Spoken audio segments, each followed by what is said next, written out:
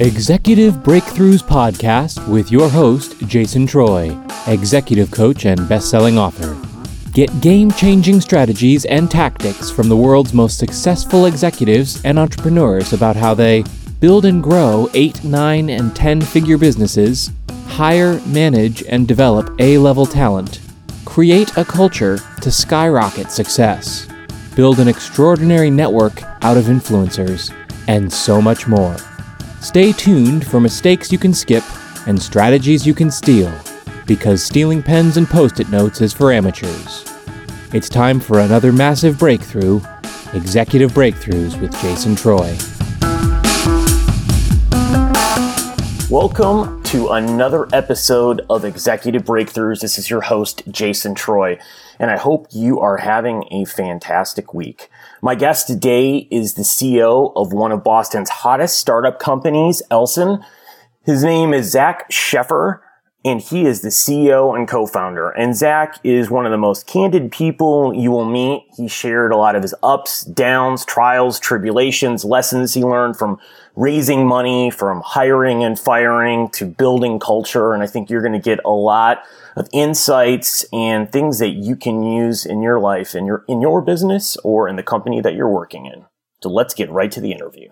I'm with Zach Sheffer. He is the CEO and co-founder of Elson, and we are going to get into some fascinating stories of his background, how he's built this company, and what he's up to now. So welcome, Zach.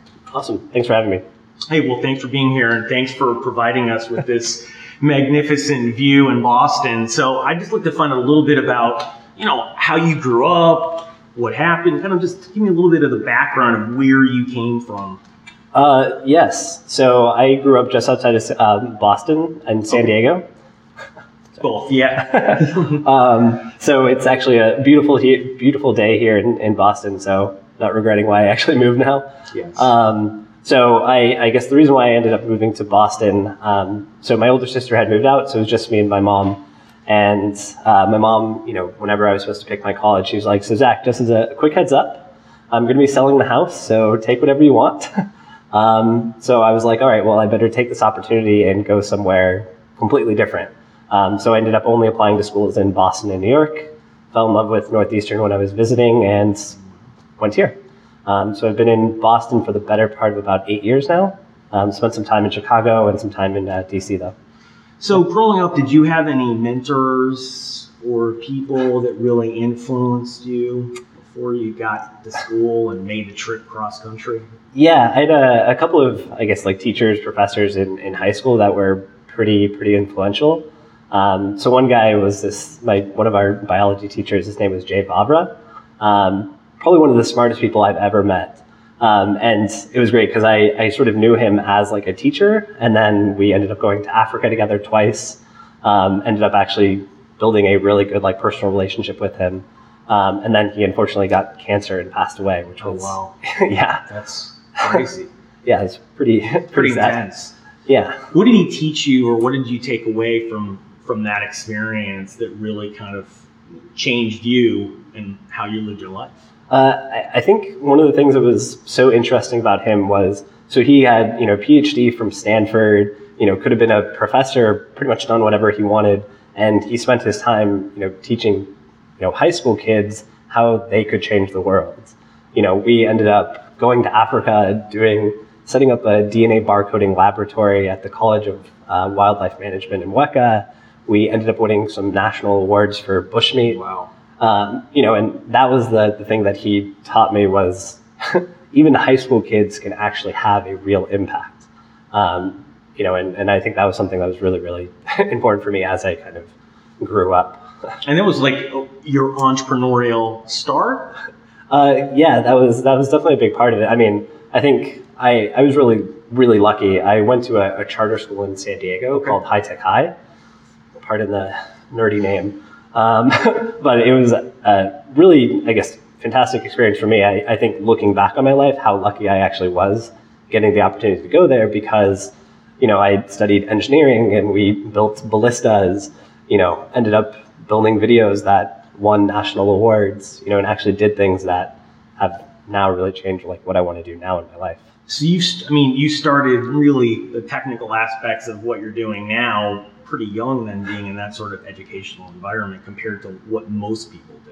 Yeah, so High Tech High was a project-based learning. So I think the most important thing that I learned was you have no idea what you're doing on any of these things when you first look at some of these projects, but you figure it out. You break down the steps and anyone can do them.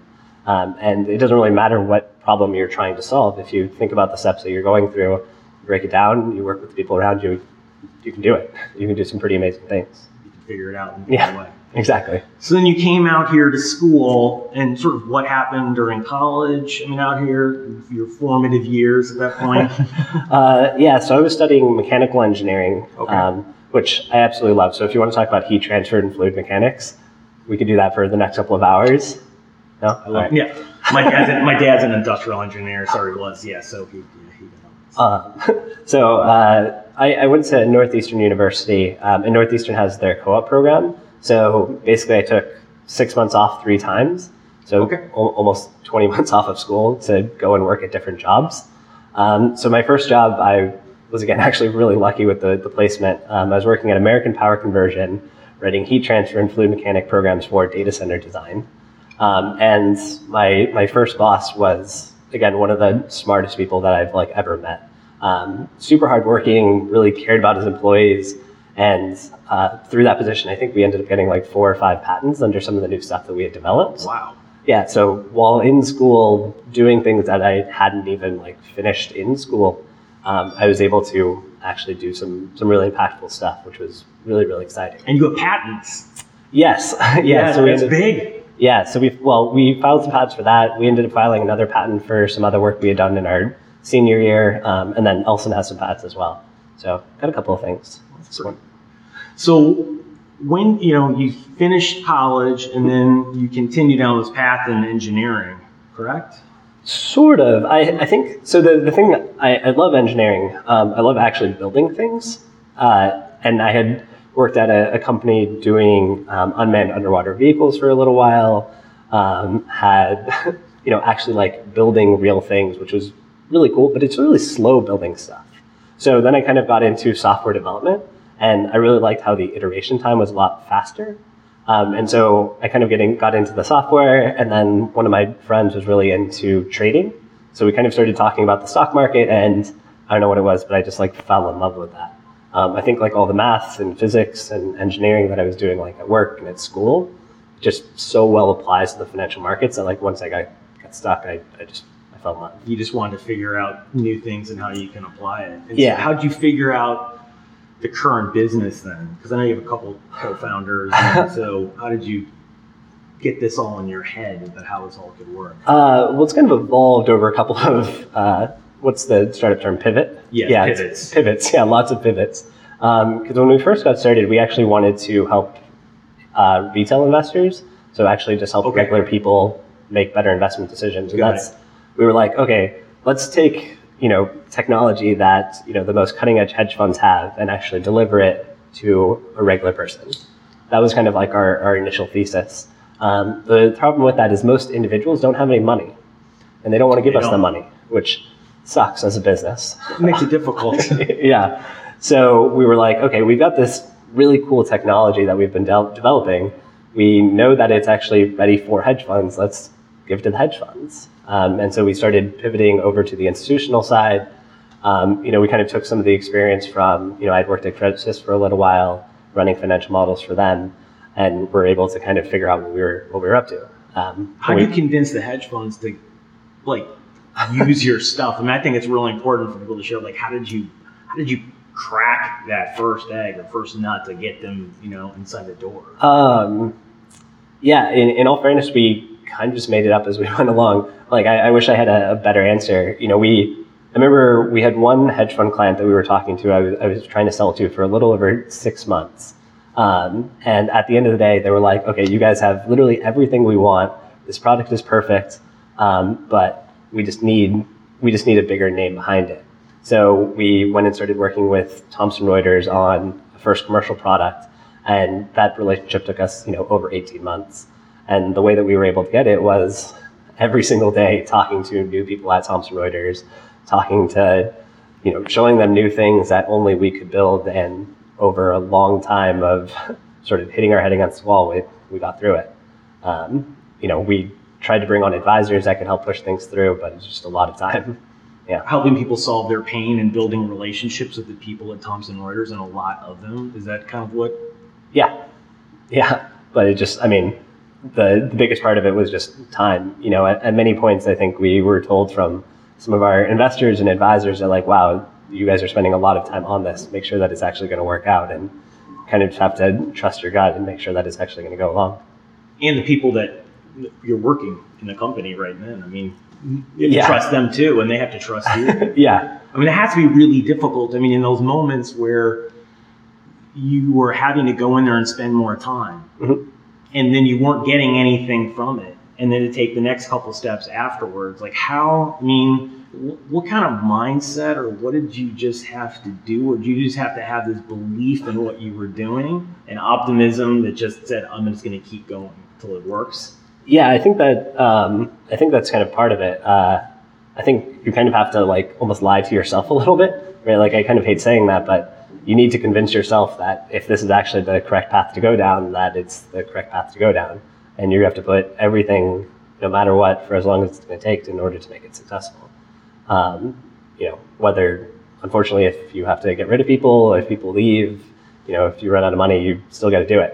You still got to go, but at least you had a co-founder at that point that you were working in. Yeah. And so at least you had that as support. Yeah. Oh, no. I don't think I would have been able to get through it if it wasn't for the people on our team, and as well as friends and family and advisors and investors.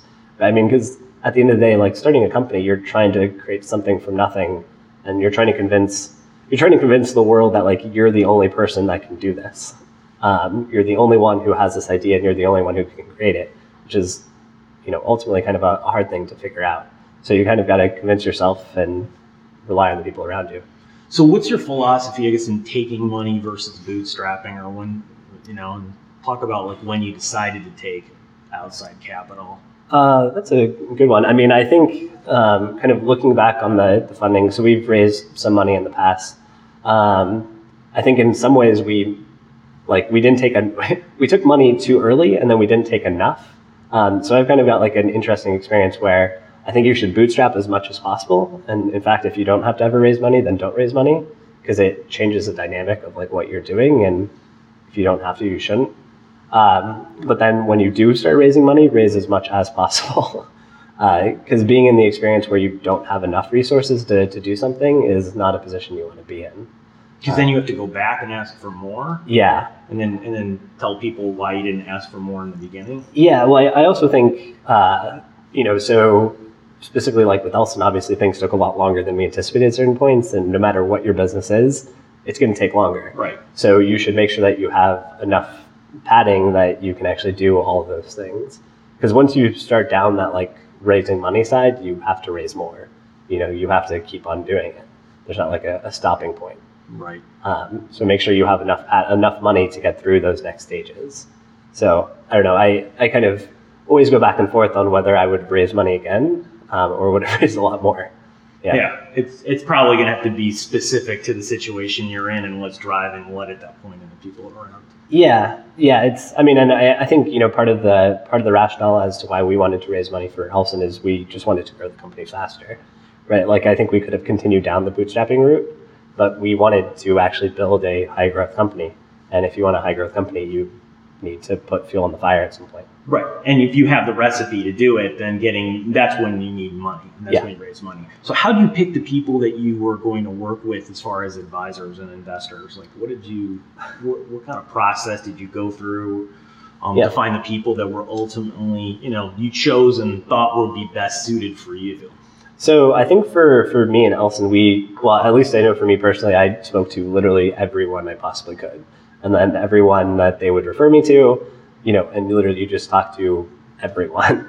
Unfortunately, many of those people probably aren't actually going to be helpful, but you eventually figure out the ones that will. And now we have a core group of really strong investors and really good advisors that we, really do trust that we can go to on, any problem that we actually have or any high point. And I feel like that's the most important thing is you need to have people that are there not just at the high points, but when things aren't going well, that you can actually talk through and get that real advice from.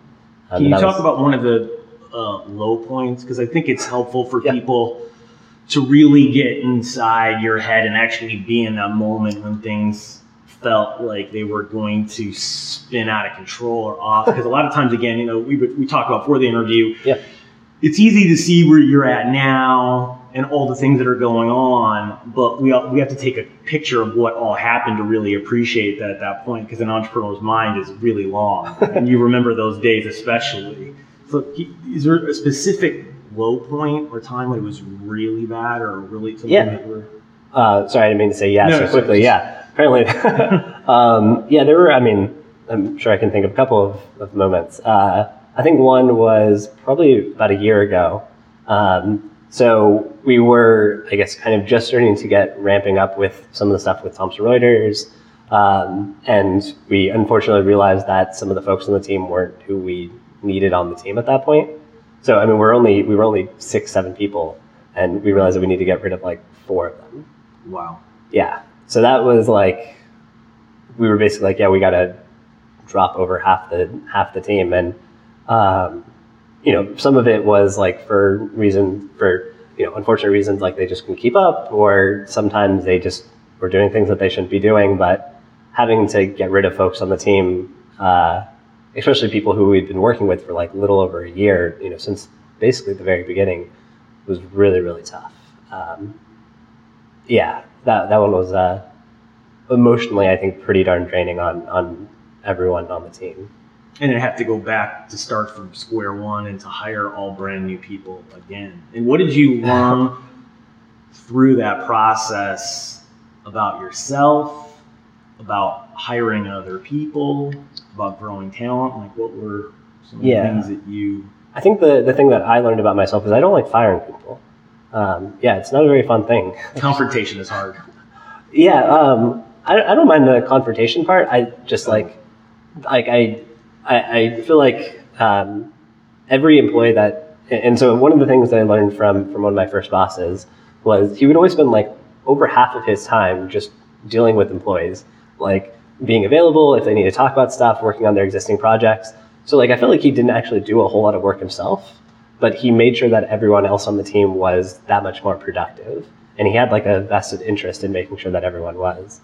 And so I tried to sort of do that same thing. And so all the people that we let go and everyone on the team, I really do care about them.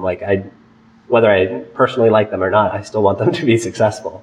And just emotionally, it was so draining getting rid of someone that I just don't want to ever do that again. So now we're really, really careful about who we hire and bring onto the team, and do that really, really slowly. Make sure that we are actually willing to, spend the next 10 years of our life with that person. So what are you doing differently now? Specifically, are you asking different questions? Are you doing different things with them, or what is it? I think there was, I think one part of it was we ended up bringing on some of those folks at a time before we actually needed them. We were like, okay, we're probably going to need these people soon. Let's bring them on, get them up and ready to go. And then, as things pivoted, as things changed, that didn't happen. And then they were kind of in a role that they weren't fit for.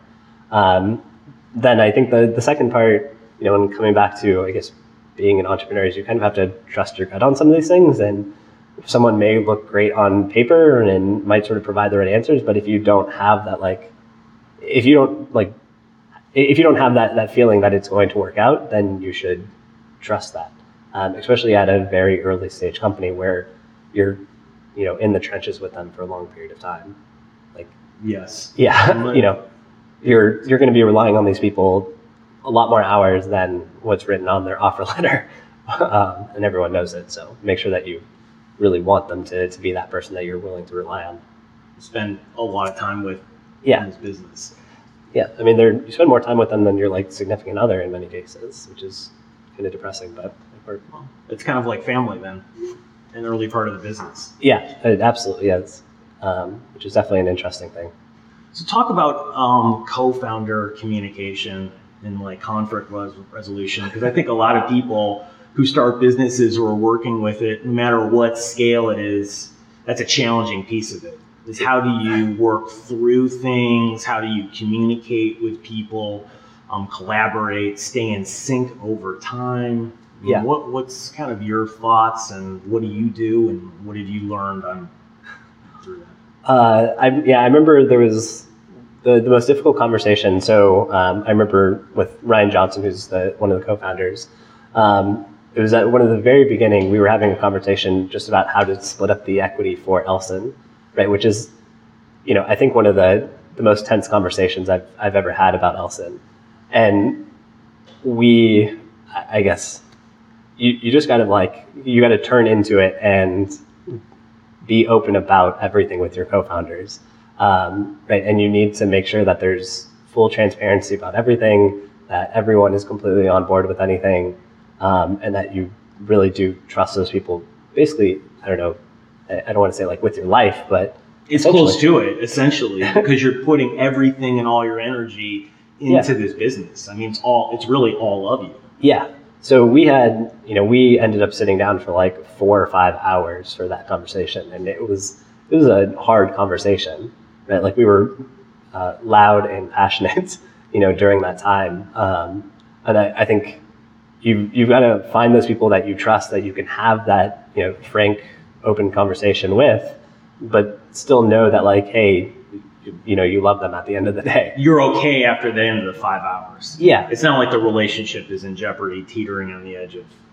Exactly, right. And it's really hard, I guess, kind of building up that trust, building up that relationship, and it took a lot of time for us to get to where we could, basically be yelling at each other and then be completely okay with it 5 minutes later. But that's kind of where we're at now, which is really important. So I know that at any point I can go and talk to them and tell them about anything. And, whether it be personal or work related, and everything will be fine. Talk about culture building and kind of how you view that inside building, a startup company, and, how you view that now, right? And as you're building this company bigger and bigger, and then it's obviously stretching out externally to other people that you're working with and clients. And Yeah. I mean, and kind of coming back to part of the reason why we had to get rid of a couple of people is, part of it was because of the cultural fit. I think a big thing that we kind of look at is everyone works really, really hard. Everyone is a high performer, but that you still trust the people around you, right?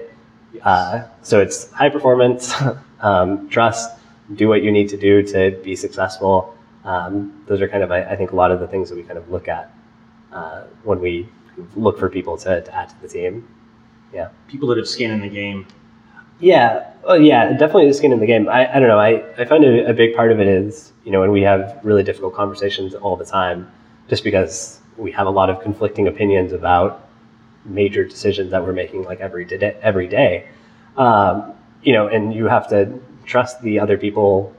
We've got a lot of people on our team that are all really good at everything that they do. And so whenever they make a decision, they're usually they tend to be correct. And so we've got other people that are also making conflicting decisions, and it's making sure that you trust and respect the other people around you, that you sort of set clear guidelines around who is actually responsible for making decisions, who is kind of helping inform decisions, and I think that kind of helps clarify things.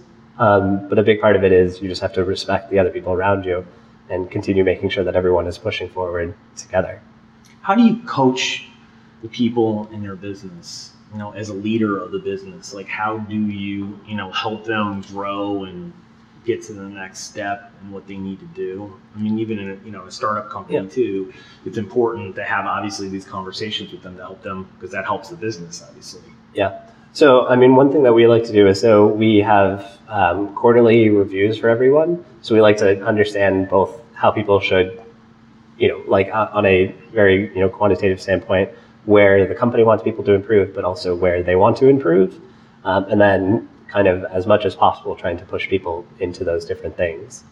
So whether it's getting them involved in other types of meetings that they normally wouldn't do, getting them to present in front of other people, getting them to actually take more responsibility in certain things. So I think it's just not being kind of afraid to push people in those things. And I think it's kind of weird because I'm actually, I think, one of the youngest people on our team. Not being kind of afraid to push people into those things and have those difficult conversations when someone isn't doing what they need to do and you need to pull them in. You just kind of got to overcome that and do it. So how do you surround yourself with people that will help you see your own blind spots and that can help you grow? Because a lot of times people, that's a tough thing for some, people that are leading a company, and some people navigate that well, some people don't. I mean, how do you look at that? And it's a good question. I think I don't know. I like to think that I know where my weak spots are. I don't know. Sometimes I think that I purposely don't like to fill them in, just out of being a pain in the butt sometimes. I think it comes back to talking to as many people as possible, talking to everyone who you could possibly talk to and everyone who they'll introduce you to, and finding those people that you trust, that you respect, and then looping them in as much as possible. That's a big part of like how we've been able to bring on two of the folks on our executive team is, one of them was a referral from one of our investors who we had known for about 18 months. One of them was, actually an advisor for one of our investors who I had known for about 18 months. So it was just through kind of luck of knowing these other people and talking to them for a long period of time and actually trusting and respecting them. And I know that they have a ton of experience, a ton of expertise that I'll, just because of my age, won't be able to have. And I hope that they're giving me the good advice for that, yeah. But it's also the relationship building, because I think one of the things that you mentioned early on, which a lot of people do not do, is get out there, meet people, build these relationships, and then continually to do it over the lifespan. Because usually what I see is that people will do it, and then it drops way off, and then all of a sudden they don't have anything, and then they need to restart it, and it's really, really hard, and you can't do that. No, so you just keep going to them. And I, in all fairness, I'm not a big fan of like networking events. I mean, not more now. I think networking in terms of relationship building is just meeting people in various formats, like going out to setting up dinner things with people, or going in smaller environments that are more conducive so you can actually just meet more people. Yeah, well, I mean, I also just like talking to people. I just find it interesting talking to new people and smart people that have new ideas. So one of the things that I like to do is we contribute to a couple of different like meetup groups. So like the FinTech Sandbox, which is a thing that we've been part of for a number of years here in Boston. And you spoke there. So but so we in the show notes. But, cool. Yeah. So, but we continue to work with that group. We have presented at other things. We've organized events for them, and so that's like an easy way that we're kind of always keeping up with like what are other cool startups doing, who are the other interesting people in the community, other sponsors and stuff. And that's a really easy one that kind of helps me do that. The other easy way is rely on like, I guess now that we've got a pretty good core team, they're always going to things and just making sure that you're talking to those folks. And again, like now that we've got this like really strong core group of employees, but advisors and investors, always just going back to them like, hey, who's that new person that you should talk to? And, you've just got to always be willing to do, 5 of those meetings a day and talk to people. And now, as a company's gotten more cachet, it's, this community here in Boston, as I've been doing a lot of, it's very small. Yeah. And it's easier to meet people. Like, you have to take the time out, and that's what a lot of people don't do, is just continually take the effort and the time out of their schedule because they rationalize I have to do something else. But at the end of the day, I think like you said, you found multiple people in your business through other people. Yeah. And if you didn't do that, they wouldn't be there in the business, and the business would be significantly weaker because of it. Exactly. Where it is right now. Yeah. No, it's definitely an incredibly important thing. I mean, I would say probably the first 2 years that we were doing kind of Elson, I was at every single event I could possibly go to, talking to every single person I could possibly talk to. And yeah, it's a pain in the butt, but I think that's part of the reason why we now actually are having a good reputation. A lot of people know about us, and we have a pretty good network of people that we can go to. So obviously we're continuing to do that and continuing to grow, but I think that's one of the really important things that I would highly recommend to anyone who is actually trying to do something. Yeah, to get out there and network. And also it's doing things that other people don't want to do, right? You said you're going to all these meetings, doing all these things. Well, a lot of people, most people wouldn't, 99% of people wouldn't do what you did, but that's why you are where you are. Something like that, yeah. I mean, the other thing that I would say is also just make sure you're actually talking to people at those things. Oh, and yeah. Yeah. I know a lot of people that go to events and then don't really actually talk to new people. Always make sure you're actually building those relationships with those people. I mean, some of the people that I've met at some of the first things 3 years ago, I'm actually now really good friends with. And I know that those people will be friends that I'll have for a long period of time or be really helpful to Elson.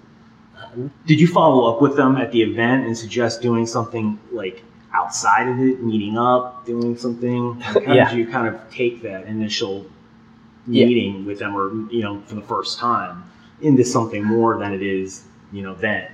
So I think probably for the first couple of years, I was drinking like 8 or 10 cups of coffee a day. Oh wow, that's a lot of coffee. Yeah, it was a dangerous amount.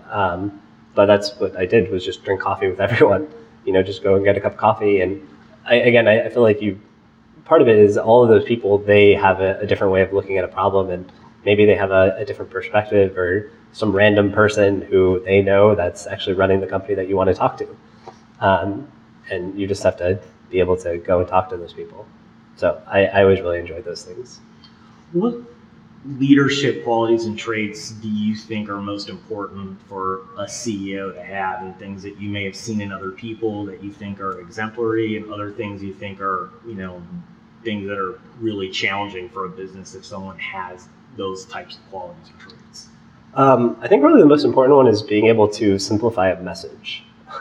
I find that that's actually one of the traits that I find most impressive from a lot of the CEOs that I respect, is they're taking, like one of the most complex ideas or most complex industries, and actually being able to boil it down and translate that to everyone else. Because if you can do that, then you'll be able to bring on people onto the team, you'll be able to get funding, you'll be able to get clients, you'll be able to do whatever you need.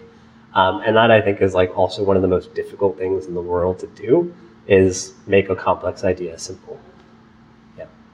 You really have to understand the idea and are passionate about it and driving on the bleeding edge in order to simplify it backwards and probably lead them on a vision that's going to get people excited. And you have to practice so bloody much. Like that's the hard part of it, is you just have to also do it so many times to actually have that message be succinct, to get other people to trust you behind it. Because I guess if you're the CEO, you're trying to now convince other people that, hey, this is something that they should be putting years of their life behind, that somehow this idea, that this message is the thing that will actually lead them to success. So that's, I think, definitely the most impressive one that I found. What's next for you in this business now? I mean, where do you all want to go? Where's next for you, as you think, as a CEO on your progression path? I'm interested in seeing kind of like what the future has. Yeah, no, so right now, Elson is kind of focused on two big things. One, sorry, getting over that cold. Yes. Sorry about that. So one part is we're taking the underlying platform that we developed for basically over the past 4 years, and starting to add on more partners, more data sets, and get that platform better distributed globally.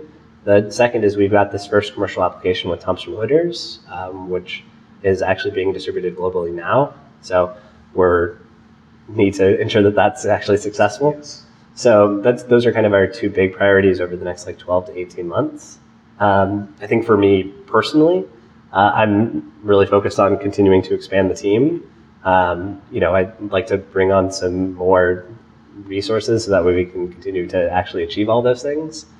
I think the thing that I want to get better on is actually making sure that our message is being distributed to a larger group of people. It's kind of easy when you've only got 6-10 people, but as we actually grow to 10, 20, 30, 40 people, making sure that the organization as a whole is continuing to have that culture that we want, is continuing to actually be quantitative, is continuing to be successful. And I don't really know. That's what I need to figure out how to do. How to do. Yeah. So how do you manage your personal life and people in the team, and have it stay afloat as you're managing to do all the stuff inside the business and prioritize it in a way? Have you figured out kind of like how to? I have not figured it out, no. Sorry. No, Zed. It's definitely still trying to figure out the work-life balance thing. I don't really think there'd be balance. It's just more like, how do you keep them both in a good place? And yeah, I mean, I think a big part of it is, and part of the nice thing about being the CEO is you can bring on people that do the stuff that you don't really want to do anymore. So I do a lot of stuff that I love Elson. It's, my favorite thing in the world. So I never really feel like a lot of the stuff that I'm doing actually is work, and I always really enjoy it. Which I think is really helpful.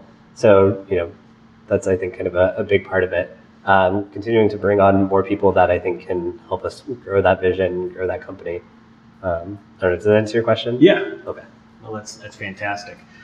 Well, I'd like to thank you for spending some time with us today in another episode of Executive Breakthroughs. And Zach's given us a lot of great information and taken along his trajectory in life with the business so far, and be really excited to see how everything moves forward and he continues to take off like a hockey stick up. Exactly. Right? So, Thanks all for tuning in, and we will talk to you in the next episode.